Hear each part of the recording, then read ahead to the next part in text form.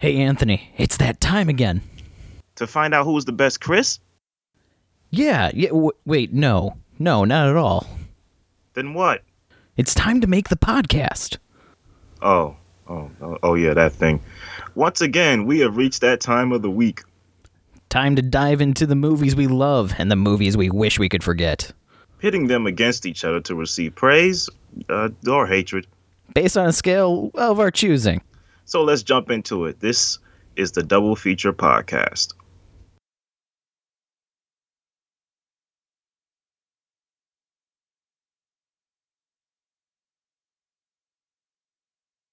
Hey folks, welcome to another episode of Double Feature Versus. I'm Anthony.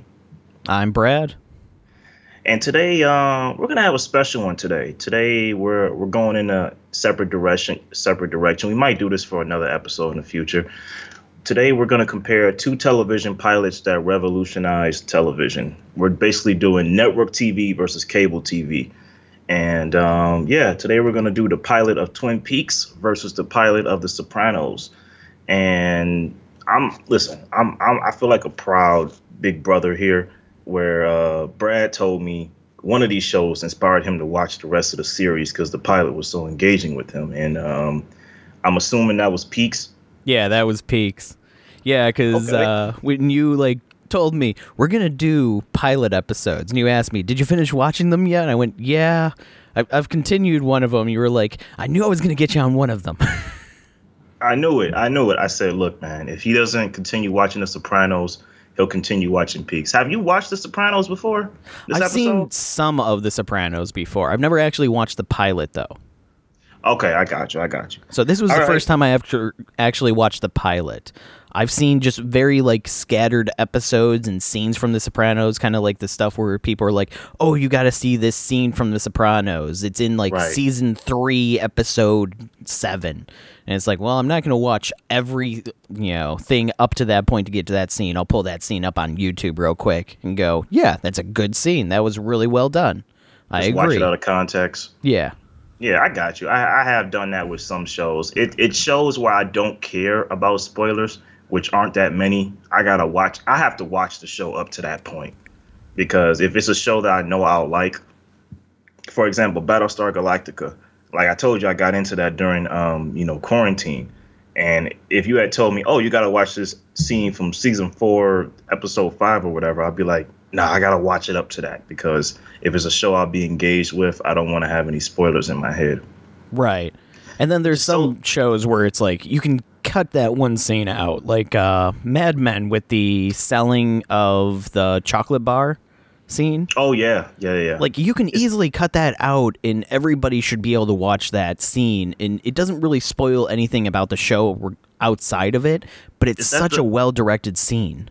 Is that the one where I was going to say John Hain, but his character's name is Don Draper. Is that the one where Don kind of has a mental breakdown and talks about his childhood? Yeah, about his father and everything like that. And this is what I get when I see a chocolate bar, and I want to bring that feeling to everybody else.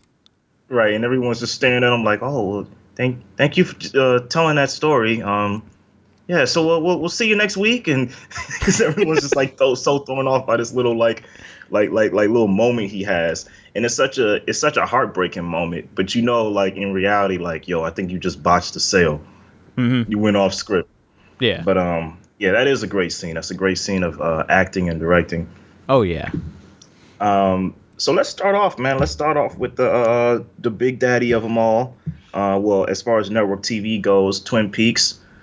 So, a series that debuted in the 80s. I want to say this is 80s. This is 80s, right? No, this is 1990. Like on the dot 1990.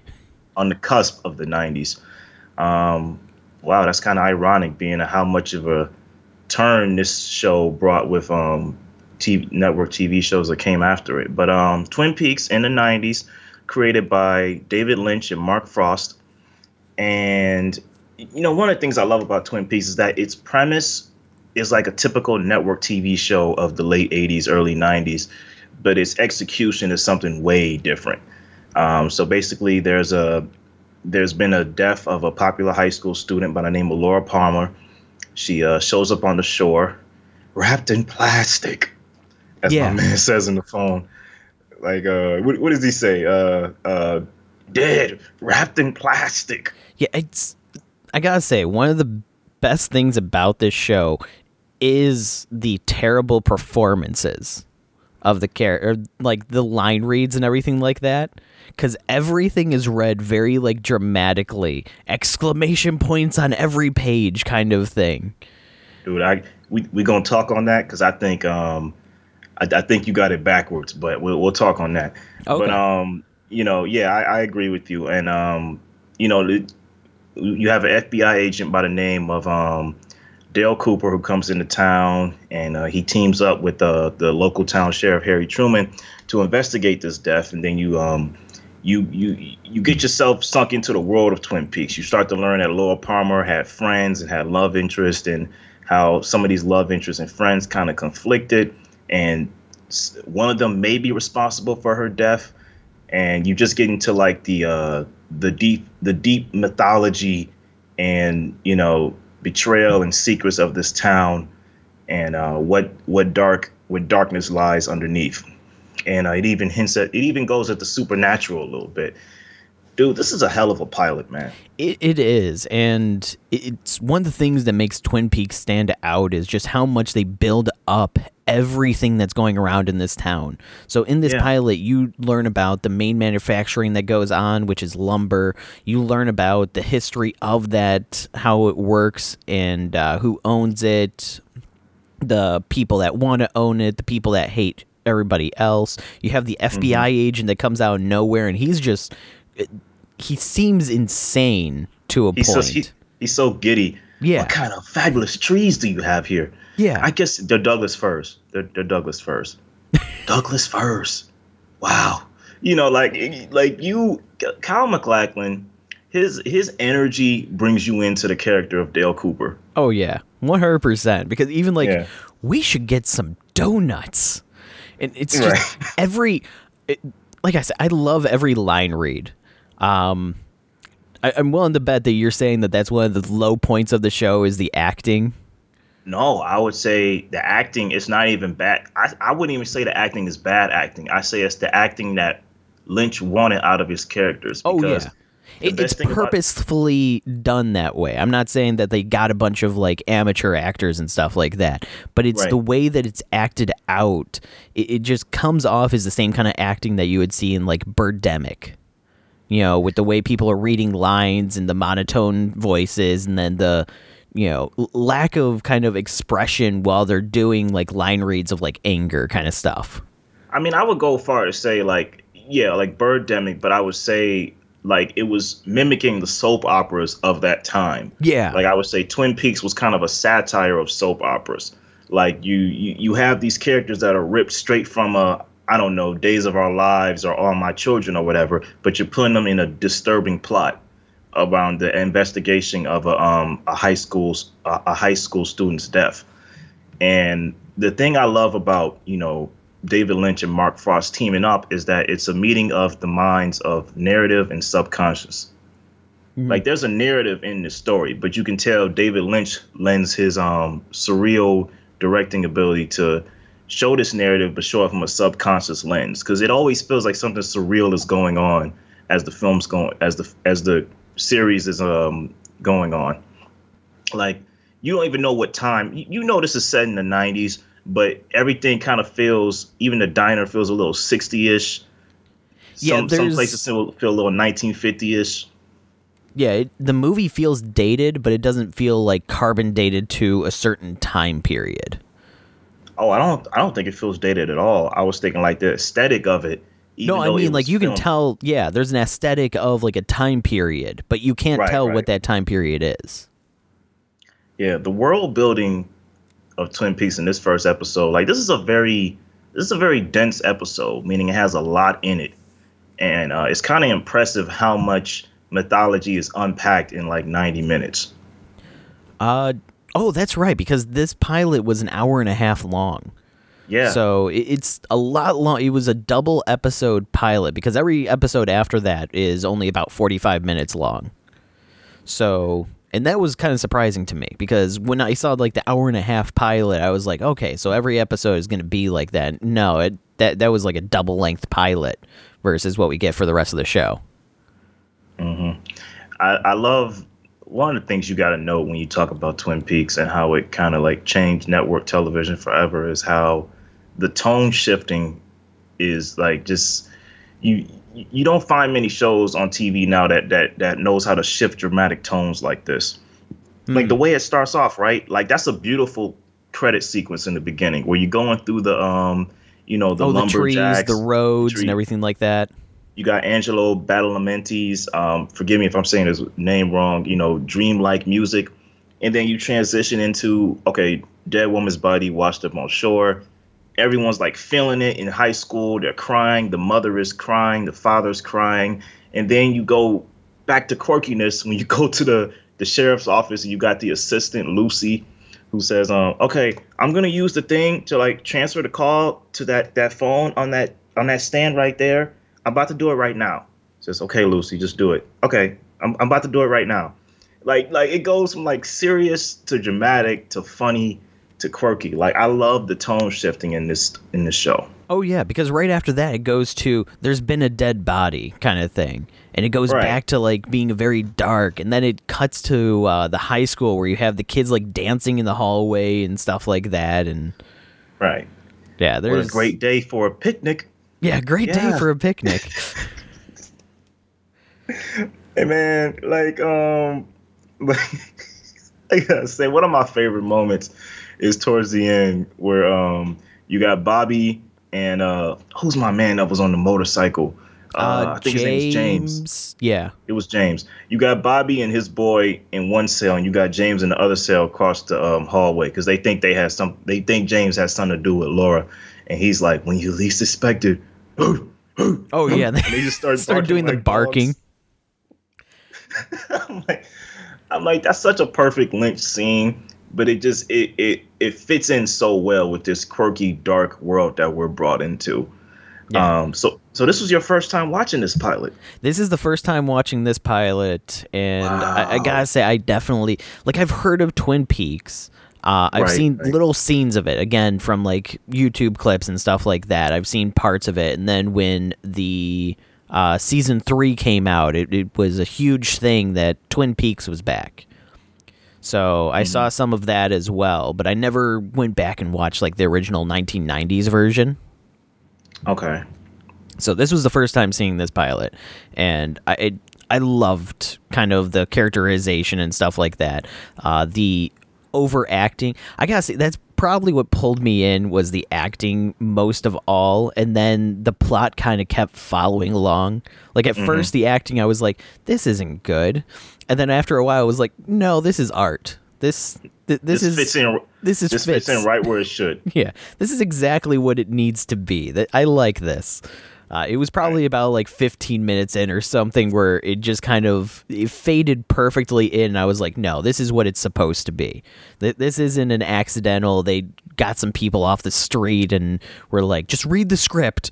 This is for a pilot. Just read the script. But it comes off as that kind of like level of acting, and the way that it fits in with the themes and with the transitions of like the tone, as you said before, it just works so well. And dude. Go on. No, I gotta say, one of the most funniest scenes. I agree with what you're saying. One of the most funniest scenes to me is when Donna Hayward, her boyfriend, I forgot his name, but he knocks on Donna's door. Donna has already like climbed out the window to go out with James, I think, or to meet him at the bar.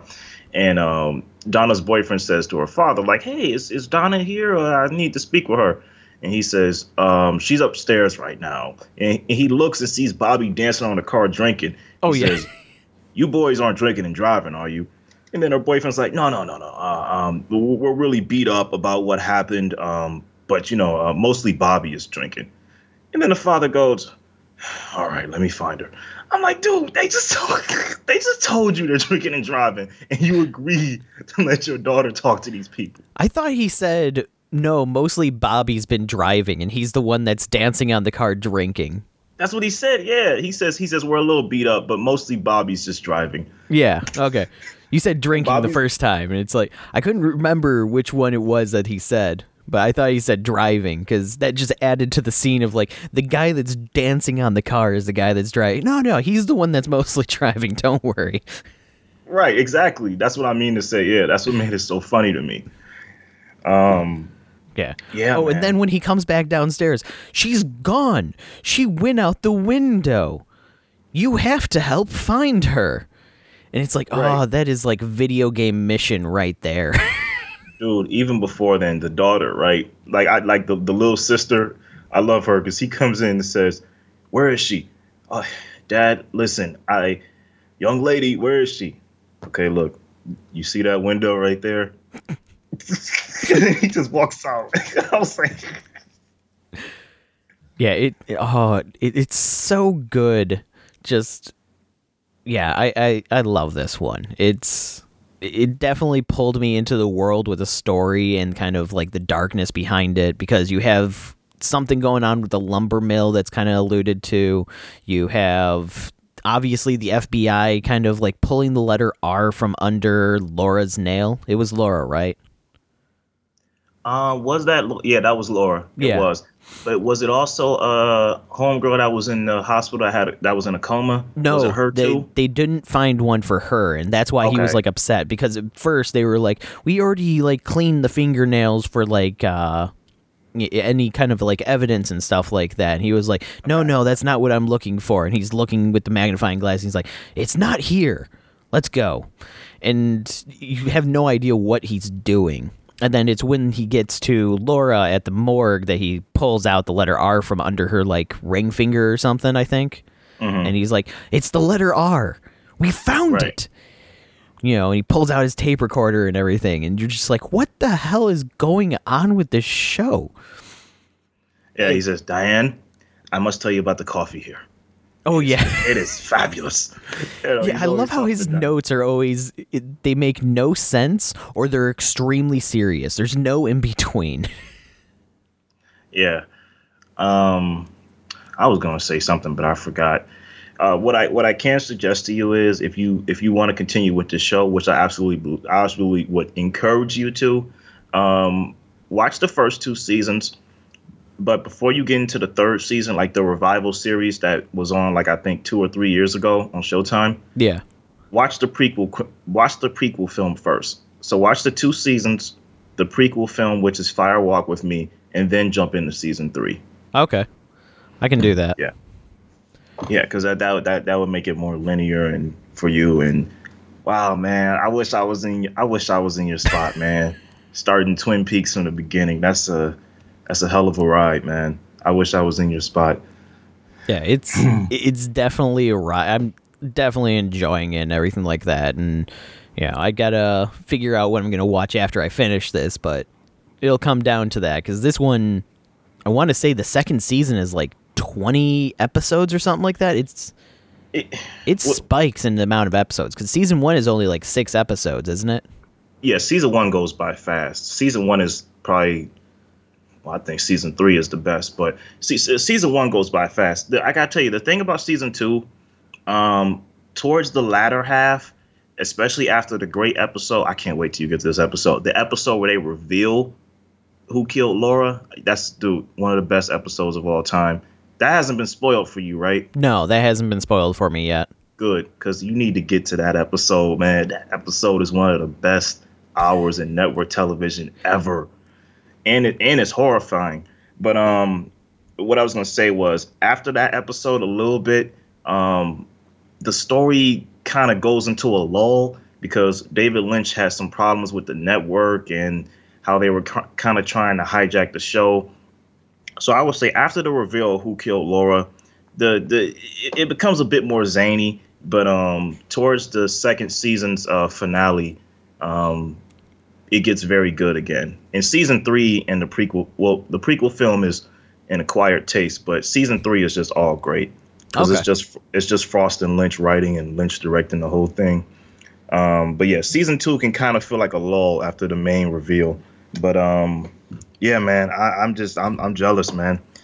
Yeah, and I know they've also talked about apparently coming back for a 4th season if they can get the time and everything again.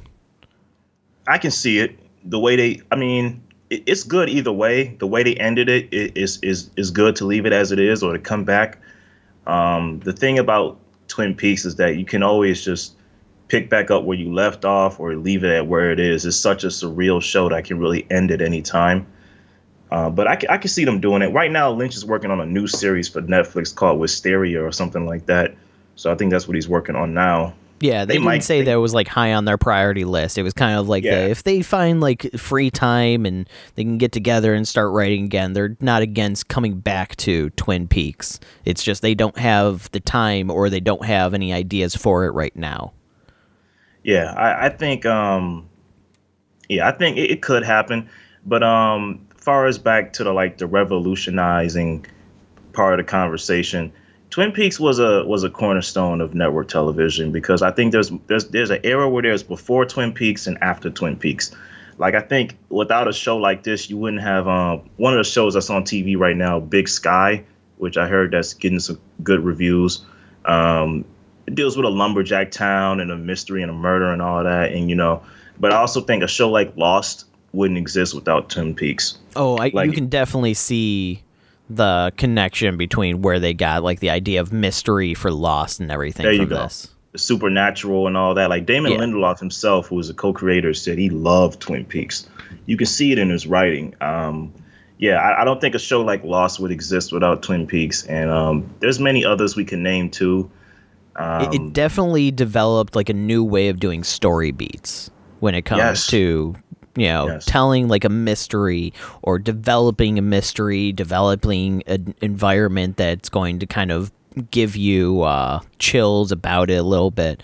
It definitely revolutionized that because you can see that kind of stuff. Like you said, Lost before. It definitely has that kind of homage to Twin Peaks. Yeah, I agree. Anything else you want to say about this? Before we continue, both of these are 5 out of 5 to me. Yeah, this is going to be, they're both at the top of the list. This is a classic conversation we're having here, folks. We're still going to do a versus in the end. It's going to be hard for me to choose, but like as far as like ratings, like with something like this, you can automatically believe this is 5 out of 5 on both ends. Yeah. So let's dive into Sopranos because this was another great one. Just shed. You got nothing else to say about TP? I think we basically covered everything on it. Okay. All right. Moving on. Sopranos.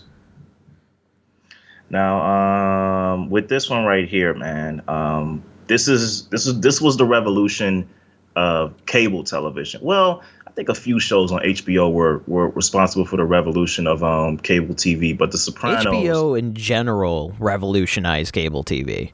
Absolutely. Just because they actually put a lot of money into it. It was like one of the first like premium channels that you could see like the quality come from their shows. Well, it's the money, it's the filmmaking, and it's the storytelling too. It's the creative freedom too. It's the blank check and being told do what you want to do to make sure that this turns out well. Absolutely. When you mention cable TV and great shows, you got Sopranos, you got Wire, you got Deadwood, you got Oz, all HBO shows. You know what I mean?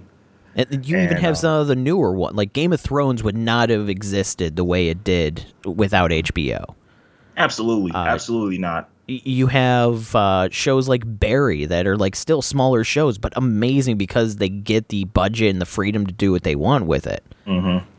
I know that HBO is like one of the first stations that anybody goes to when they want to create something. Like the people that worked on Invincible, the animated series, they went to HBO before they went to Amazon. Robert Kirkman with The Walking Dead went to HBO before they went to AMC. So they shot Breaking Bad at HBO before AMC. Yeah. HBO is like the start off point for if you want to be able to make a show, to go to them and hope to God that your pitch is good enough to get their attention. Yeah, that still stands to this day. HBO, as far as it comes to creative, dramatic television with no bounds. They are the GOAT at that. You know, over time, I feel like the one cable network that's like really in their ass close to being on their level is FX. Yes. Well, FX is willing to just take a risk on anything. They don't really give the budget, but they're willing to go, oh, yeah, we'll give you a show. Because if you go down the line, man, you know, Atlanta, Sons of Anarchy, Rescue Me, Damages, The Shield, Fargo, like it's Dave. Just, yeah, Dave, they're up there, man. They're up there. Always Sunny in Philadelphia. Archer.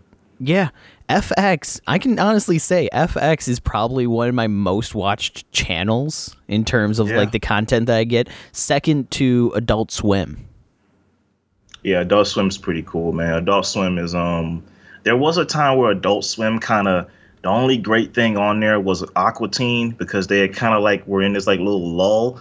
But then with the arrival of Rick and Morty, you know, even before Primal came along, Rick and Morty, Venture Brothers was starting to get like a little bit of a comeback. Well, Venture Brothers only came around like once every 3 years. It was like each season took 3 years to develop. Oh, okay. My bad. Well, I think they had like a resurgence that arrived with shows like Rick and Morty. They definitely did. Rick and Morty definitely changed things because all of a sudden they had the kind of overall like animation backing again. Because before that, they were kind of just throwing stuff at the wall and seeing what stuck, and like nothing was sticking to the wall at all. And Rick and Morty just came in and completely changed over Adult Swim. And the big link between Adult Swim and HBO, Time Warner, owns both of them. So, you know, there you go, too, about that. But hold up. I know we digress, folks, but, you know, that's what we do here. Back to the pilot episode of Sopranos. What revolutionized this for television in general is that you had the villain as the protagonist. You had a mobster, Tony Soprano, as the lead protagonist of this show. And, you know, people love Goodfellas and Casino and classic mob films, but, you know, it takes the real skill to get you to relate to a villainous mobster. Like when you watch Goodfellas, yeah, you love Joe Pesci and Robert De Niro's characters, but towards the end, you start to kind of like despise them because of how violent and vicious they are, so that when they get killed in the end, you're like, oh, okay, great. That person's gone. With Tony Soprano, this is a person you're stuck with for the whole show. So you kind of got to get the audience to relate to this person. And I think right off the bat, they do a great job at that by putting him in therapy, like putting him with a psychologist. And you're like, oh, that's interesting. A mobster talking to a psychologist. Like the premise of this show is it's offbeat, but it's a premise for a show that could become legendary, and it is legendary. Oh yeah. You gotta, because I really think what The Sopranos is about, I think even overarching, it's about a man that's trying to learn how to juggle two sides of his family. There's the family that is his wife and his kids and his mother, his demanding, like overbearing mother, and then there's the family of the mob. And he's depressed. Like, is that not funny? That's analyze this kind of humor, dude. He comes across as very real. Like when you go and watch like Goodfellas and stuff like that, The Godfather, you want to see a mobster. You want to see that crime syndicate family. With The Sopranos, you don't see like that like hardened criminal. You see a guy that just kind of, he's a family man, but he's a part of the mob, you know, like it's subverting. Yeah. So you get to actually see like his reality kind of crumble around him, but and see, you know, his family going through stress. You get to see the business going through stress. You get to see how he interacts with different people. You know, like you have the therapy sessions, and you have like the ducks. I absolutely love his obsession with the ducks. Dude, his ducks, like that leads to a lot of great deep conversations throughout the course of the series. I gotta believe it, because they come up like 5 times throughout the episode. They do. And, you know, it leaves room in your mind to, like, it makes it more than just a mob show because it leaves room in your mind to linger like, wow, I wonder what do the Ducks mean in Tony's life? What do they represent? And it really unfolds like an actual, I don't want to call it, is it a therapy session or a psychology session? What would you call it? I think it was a therapy session. It really unfolds. He says he's seeing a therapist when he's talking to his wife at the restaurant. Right. Because I know there's a difference. My bad. Like it unfolds like an actual therapy session. Like, well, what does that mean to you? Let's talk more about your mother. What does your mother mean to you? Like, it makes it interesting and puts it like as a level that's like deeper than a mob show. And I think one of the key things that makes Tony a relatable character is when he's first talking to the therapist and he says, I just feel like I came at the end of everything. Like the good days were gone when I arrived. Dude, everyone feels like this. Like I feel like this. Like there's always people that feel like, man, I love music, but I wish I came up in the 80s when music was music. You know what I mean? I wish I could have seen like the Beatles when they were like doing live shows. Everybody has though kind of, I wish that I could go back and see this. Right. It's like I wish I saw Tupac live. I wish I saw Michael Jackson live. You know what I mean? It's like everyone wishes that they were alive and well during certain parts of their era. Everyone feels like they came at the end of something. So that's what instantly makes Tony relatable because everyone feels like this. And I'm gonna let you hijack the conversation because this was your first time seeing the pilot of this one, right? This was the first time seeing the pilot for this one as well. And okay. I like how it starts off with you seeing the therapy room and everything like that, and then you see Tony kind of going back into his life. It slowly introduces his family, then the business, then you start seeing his relationship to like different people, the car chase kind of scene. Yeah, that was funny. I loved that because especially when he runs him over and then he just parks and then comes out and goes, "Sir, are you okay? What happened?" What are you crying about? HMO, you're covered. Yeah. It's so great because you get the feeling that, he's not a good guy, but you see like the good sides of him throughout the episode as well. You see his daughter kind of fighting with his wife. You get that whole like relationship thing with her like trying to sneak out with the son. You locked my window on purpose. Right. Yeah, the family dynamic. I don't know, man. I wasn't a big fan of family dynamic, but I feel like it was. I felt like it was normal. That was a normal brother. It was and sister. A normal family dynamic. It doesn't stick out as anything special, but because it's so normal for a mobster, it sticks out. I say what does stick out is the relationship between Tony and his wife Carmela. Yes. Like especially that talk when after he faints for the first time and he's about to get an MRI and she's still upset because he cheated on her with his Gumar and he's like, wow, he says, man, you think I'm gonna be okay? She says, well, we'll see what we see. Wow, great bedside conversation. Yeah. And then she gets upset, great pep talk. Right, great pep talk. And she's like, only difference between me and you is you're going to hell when you die. Like you can feel like the sting of that insult. Yeah. And then as he's being like carried in, you could tell she kind of like regrets it as she kind of like tries to hold his hand and like wave goodbye to him as he's going in.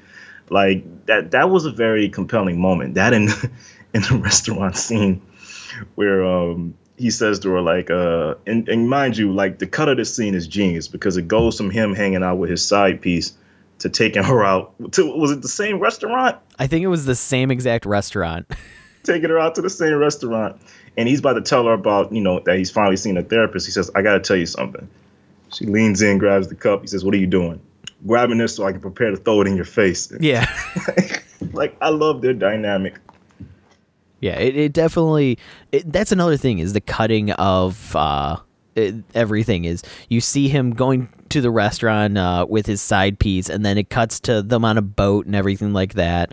And then it cuts back to him at the same restaurant with his wife, assuming like the next day almost. And then there's also the time he saw his therapist when he was there with the side piece, right? That's the time that the therapist was at the restaurant. Yeah, when he was with his Gulmar, he ran into a therapist at the restaurant with her date. Yeah, who, he seemed like kind of a dick. He seemed like a little bit of a dick. He seemed like a little bit of a dick, but at the same time, he was like, "We've been waiting here for an hour, and they're still telling us that we're five people behind." Like, I can understand where he's, if I was in that position, I'd probably be a little bit of a dick too. And then Tony comes in, kind of like shows off, and then gets them a table instantly. Yeah, he like just points to them, and all of a sudden, like, you see the waiters come up. You're preparing your table right now, sir. Right. Yeah, it just shows how much power he has, and I love how he uses that power like very subtly, and like the cruise tickets to the cook. I can't take these. You got to take these, and that's another great thing about this episode, because it shows, like, again, Tony Soprano is not a nice guy. If you continue watching the show, you do see this, but it shows that he does have some humanity towards people he feels connected to. Like Artie, who runs the restaurant, is his best friend, his childhood friend. He has a conflict because his Uncle Junior plans to pull a hit out on a former on a nemesis in front of his high school friend's restaurant. Doing this might cause his friend's restaurant to like go down in sales, and nobody shows up anymore, and he might lose his business.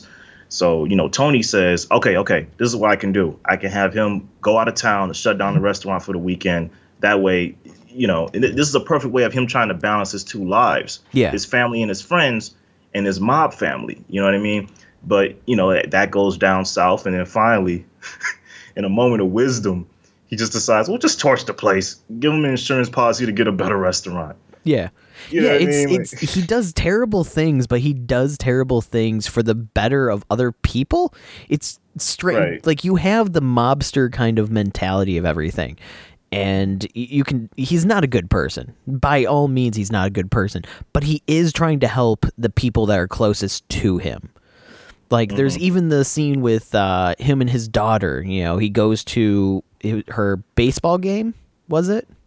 Yeah, he goes to the baseball game. Yeah, and he's making deals in the bleachers of the baseball game at the same time. But then they pass by the church that, like, his family kind of built up and everything like that. And I couldn't tell if that was real or if he was just lying to his daughter to kind of like show like family matters kind of thing. What do you mean when he took her? You talking about when he took her into the church? Yeah, I think that was real. He was telling her a real story, but it made for a great family moment because he's just going about being a regular dad, listening to her daughter complain about high school problems and stuff. I want to go on this ski trip. Mom's not letting me. And he has a moment of like, wow, like this is Italian pride, like right here. Like, forget all the mob stuff, forget all the stereotypes. This is Italian pride, where our ancestors, they came to this country and built something. They designed it, and you can see the pride come over her face too as he's telling her about it. I say again, that's where this series excels in subversion, because it makes it more than just a mob story. It makes it more than just a mob show. When you have moments like that where he's explaining to his daughter, like, hey, look, let's take a moment away from the reality of you wanting to go on this ski trip and being a teenager with angst, and take a look at what our people have built here in this country. Like, this represents our resilience. Like, moments like that make this pilot, phenomenal. Yeah, I'd say like half of the pilot is, him being human and being a person, and half of it is him being a gangster mobster.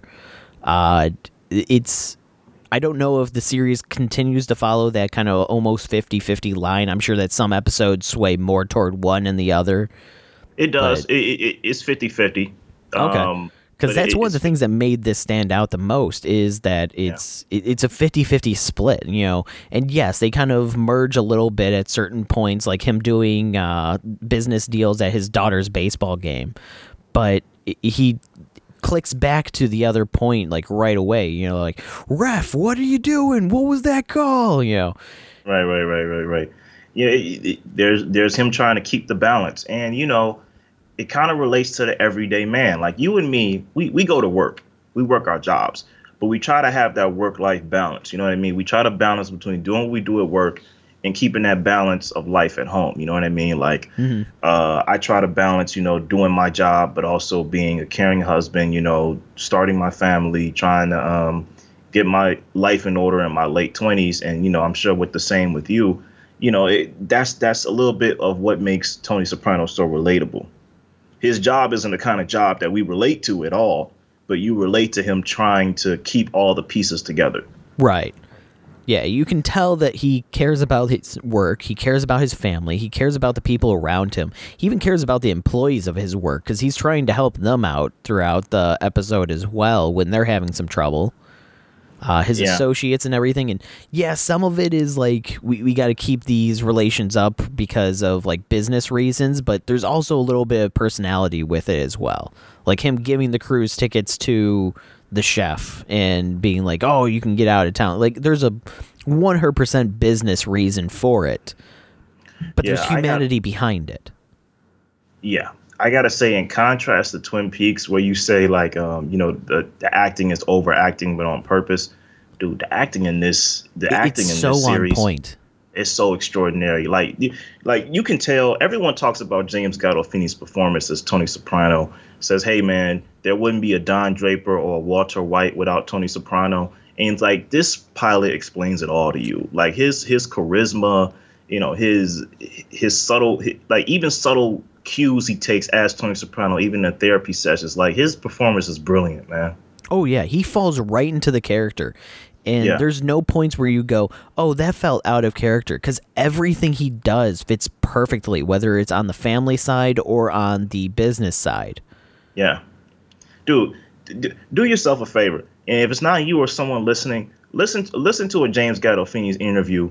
And listen to how his voice naturally sounds. He sounds like a regular dude. He sounds like a regular American dude.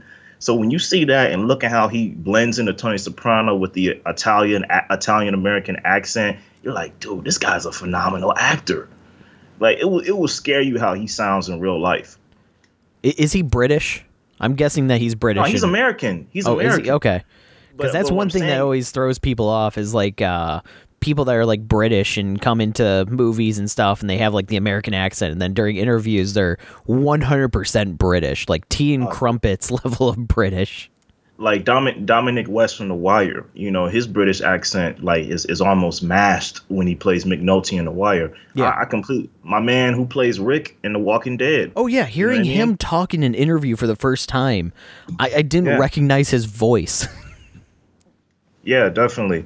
But no, he sounds like a regular American dude, man, when you listen to his interviews. That's what makes his performance so amazing, how he can slip into that. But what was I about to say? I love the different subplots in here too that set it up for future episodes, because when this show ends, it ends as a self-contained piece. There's no cliffhanger. It just ends. All the family goes inside to eat and it just fades off.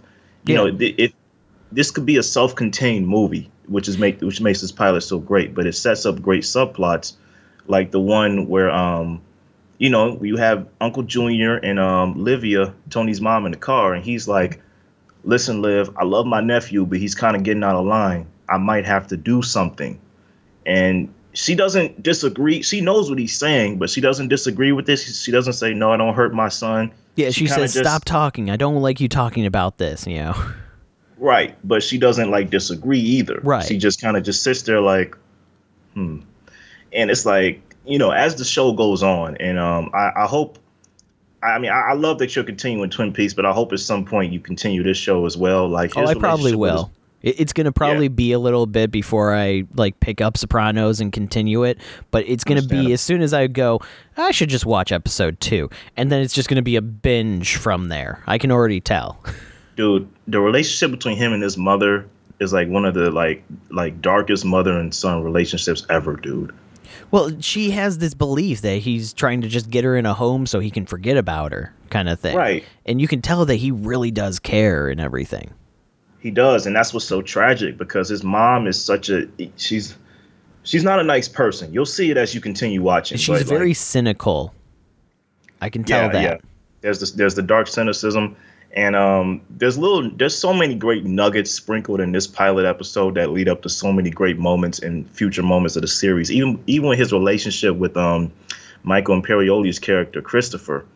And Christopher, the thing about this show, when the only one mob hit happens, where Christopher shoots the guy that has the competing garbage business or something like that. Oh yeah.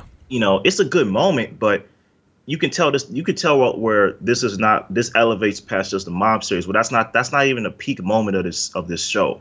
It's like, oh, that's a good moment. Somebody got killed. It's a mob show, but it's not taken as a great highlight. Yeah, what I mean? It's a scene that comes and goes within like 3 minutes. Right.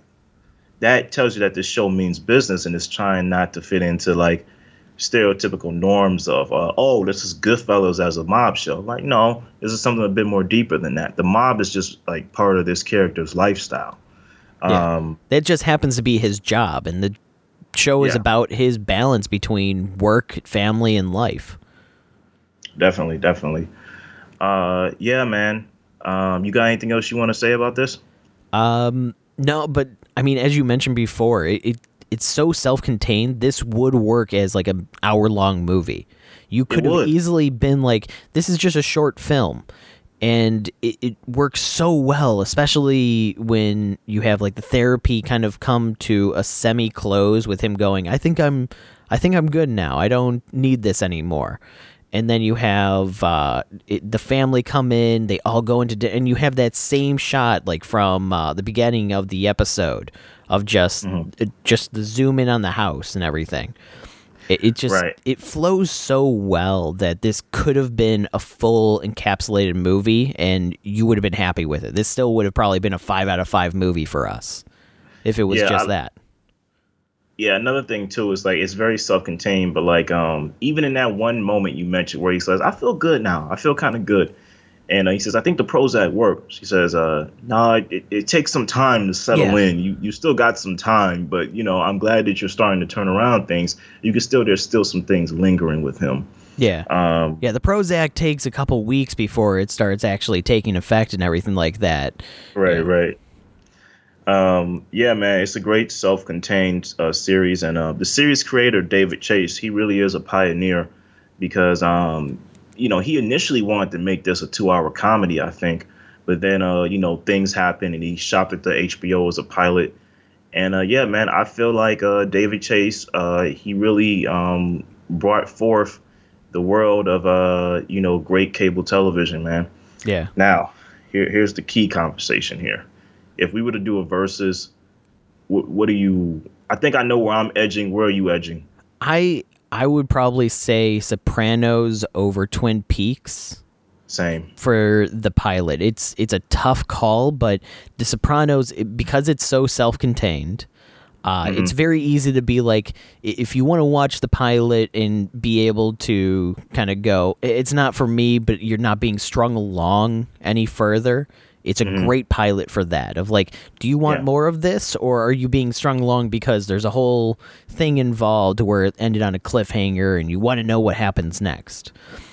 It's great for that. The acting is on par, the settings, the characters, the relationship, it's all perfect. Twin Peaks is great, 100%, but Sopranos just knocks it out of the park in every aspect possible. Dude, I say the edge for me is the acting. The acting is the edge for me. Like that's what will make me put Sopranos over TP, because everything else you could say about Sopranos, you could say about Twin Peaks. Like great directing, Twin Peaks has that. Great, like transitions, editing, transitions, editing, tone shifting. Even with like self-contained stories, even though Twin Peaks has that cliffhanger, it had to because it was network television. It still feels like a self-contained story. Yeah. There's this mystery, but like for the 90 minutes of duration, there's so much being unpacked and so much given in that pilot episode. You're like, wow, that felt like kind of a movie. So I think the one thing that I put Sopranos over is the acting. Like Gandolfini, Edie Falco, my man that plays Junior, like everyone just knocked it out of the park as far as acting. So that's what gives me to give Sopranos the edge. Yeah, I 100% agree. Sopranos, in the very, very unlikely case that you need to actually compare these two and say which is better, Sopranos over Twin Peaks. In any other contest, these shows would be ahead of anything else that we put them up against, I'm pretty sure. All right, man. So, moving on from that, quick little go through. Anything you've been watching recently? I've been catching up on the last season of Shameless because I absolutely love that show. You stuck it out all the way to the end, huh? I stuck it out all the way to the end. It turned out really well. That first season was a little rough, but it started picking up from there, and I think it did have a couple lulls, but overall, I think it was worth keeping through it. I give you a salute, man. I dropped out after season 5. I couldn't do it anymore. It was a show that felt to me like, how shameless can you get? I mean, damn, is there any redemption for these people?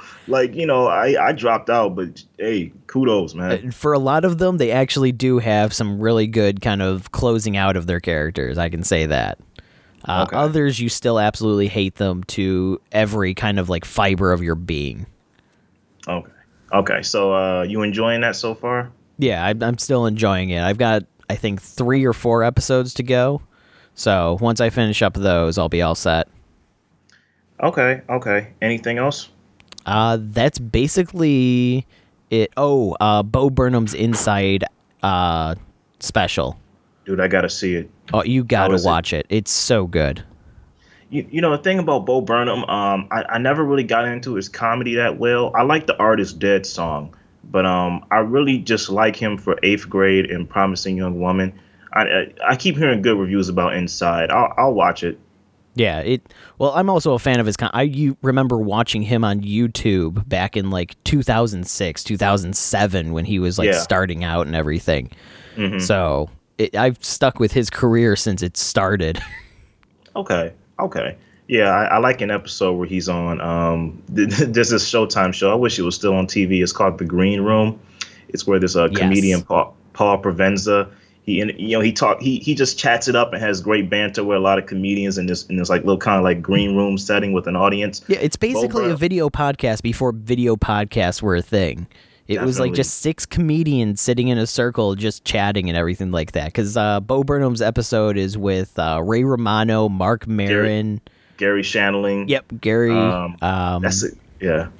So No, go ahead. Yeah, there's a lot of great kind of episodes of The Green Room that I highly recommend. Anybody that's a fan of comedians that hasn't seen episodes, because you get to see them kind of just interact with other comedians in a very freestyle way.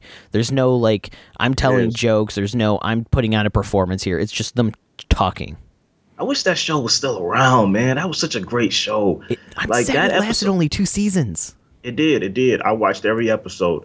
That episode was the one where I got into Art is Dead, because I remember Bo Burnham got on the piano and played Art is Dead live for everybody. And then Mark Maron comes out and says, "Oh yeah, that was cute. That was cute." I was like, man, dude, this episode's hilarious. That's what got me into Bo Burnham, that episode. And you can also see his quick wit in that one too, when he's talking about one of his favorite comedians. And he puts on this black sock in his hand, and Mark Maron goes, "Well, I already don't like it." Well, okay, it's a white sock,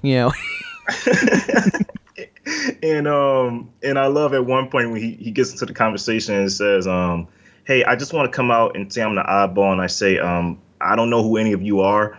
And then Gary Shandling says, "Yeah, the feeling's mutual." Yeah. I love that back and forth, dude. Yeah, and you see then a lot of the episodes too with the other comedians, because they always have a newer guy on most of the episodes. Typically brought on by another one of the comedians of hey, this is somebody that's just starting to do some stuff, and they're big names now too. That's the funny thing, is some of those newer people on that show are now the big names today. Yeah, Russell Peters, my man from The Big Sick. I forgot his name, but he was on there on one episode. Nagiani. Yeah, I don't want to mess up his name, but he was on one episode. Bill Burr, before he became Bill Burr, was on there. Patrice O'Neal, rest in peace. Oh yeah. He was on there. Yeah, man, there was a lot of great comedians who were coming out that were starting in there. And there were some veterans too. Bob Saget. What is his name?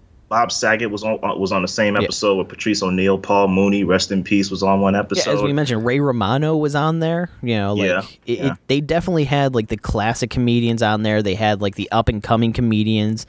They had the staples. You know, if you've never seen The Green Room before, not the movie, this is the show. The movie is completely different. That's a whole different ball. It's a whole different thing. We're talking about the show. Yeah, it's definitely worth checking out and watching because it's not so much an interview. I would put it up there kind of. I'm trying to remember what the name of the one UK kind of talk show where they have the couch where they always have like 3 celebrities on at a time. Graham Norton. It kind of is a little bit like that, where they kind of just come up with a topic and then everybody riffs off that topic and it kind of goes from there. Yeah, I was gonna say, one of these great Wikipedia moments. I was on Paul Provenza's Wikipedia, and he's a veteran comedian himself, the host of the Green Room. Yeah, he used to be an opening act for Tina Turner's, her tour. So someone was they had the biography up there, and they said, he toured with Tina Turner. He had this show at this time and stuff like that. And then you see a line, it's probably erased by now, where someone says, yeah, he also hosted this one show on Comedy Central. I don't know what it's called, but I mean, damn it, Wikipedia. This is Paul Provenza here. This isn't some Joe Blow in comedy. Do your job. Like, someone actually wrote this in his biography. Oh, I love it. I hope to God that's still there to this day. That would be great. I don't think so, but it was so surreal as I was reading it. I'm like, dude, somebody wrote that in. Yeah. Because I'm like, the narrative just shifted to a stream of consciousness. Yeah. This is very unlike Wikipedia. Right. Yeah. What have I been watching? I've been watching a lot, man. I just saw The Way Back with Ben Affleck last night. Okay, how was that? I enjoyed it, man. I feel like it was a great lead performance from him, a nice redemptive story. Gavin O'Connor, he makes a lot of good films. He made Warrior with Tom Hardy and Nick Nolte. I like that one. He makes some pretty good redemptive films. I like that. It was good. I saw Cruella, surprisingly good. I've heard good things about it. I haven't sat down and watched it yet, but I've heard really good things about it. Check it out, man. I'd say if you can, check it out. Emma Stone does great in it. Emma Thompson is the MVP. She's the MVP in that one, dude. What's the day that one goes free on Disney Plus, or did they not even say anything like that? Because I know that's one of the premium ones where it's like $30 extra, isn't it? Yeah. I think you gotta wait 30 days or after it's out of circulation in theaters.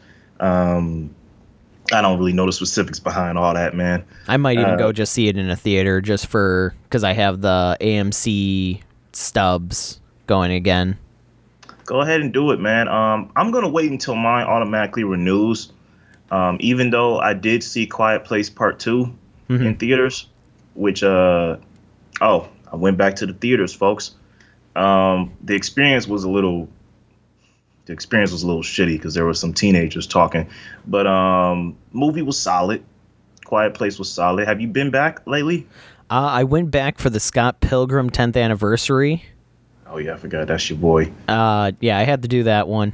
But yeah, besides that, no, I have not been back to a theater. Yeah, I might go see Wrath of Man, or I might watch it at home. I like Guy Ritchie, so I think that's a movie that I really want to see. I did see Spiral, dude. Surprisingly good Saw film, dude. Really? You know, it was good, man. It was a very fresh, original entry in the Saw franchise. I was a little iffy about it too. Like I know Chris Rock can do good dramatic work because I saw him in Fargo season 4. That wasn't what I was worried about. I was worried about, like, is this going to be a routine Saw film where, you know, it's just basic, you know, you're just watching it for the inventive death traps?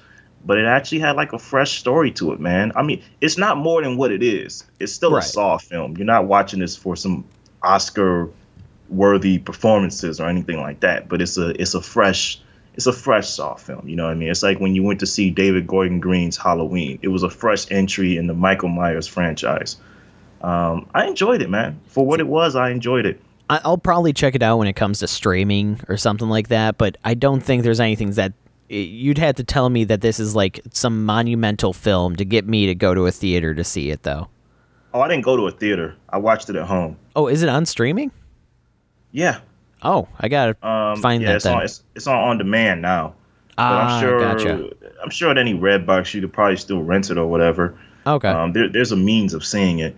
And what else did I see? I saw Nobody. I gotta watch that one just because it's like the John Wick kind of, you know. It's by the same writer as John Wick, Derek Yeah. Kolstad.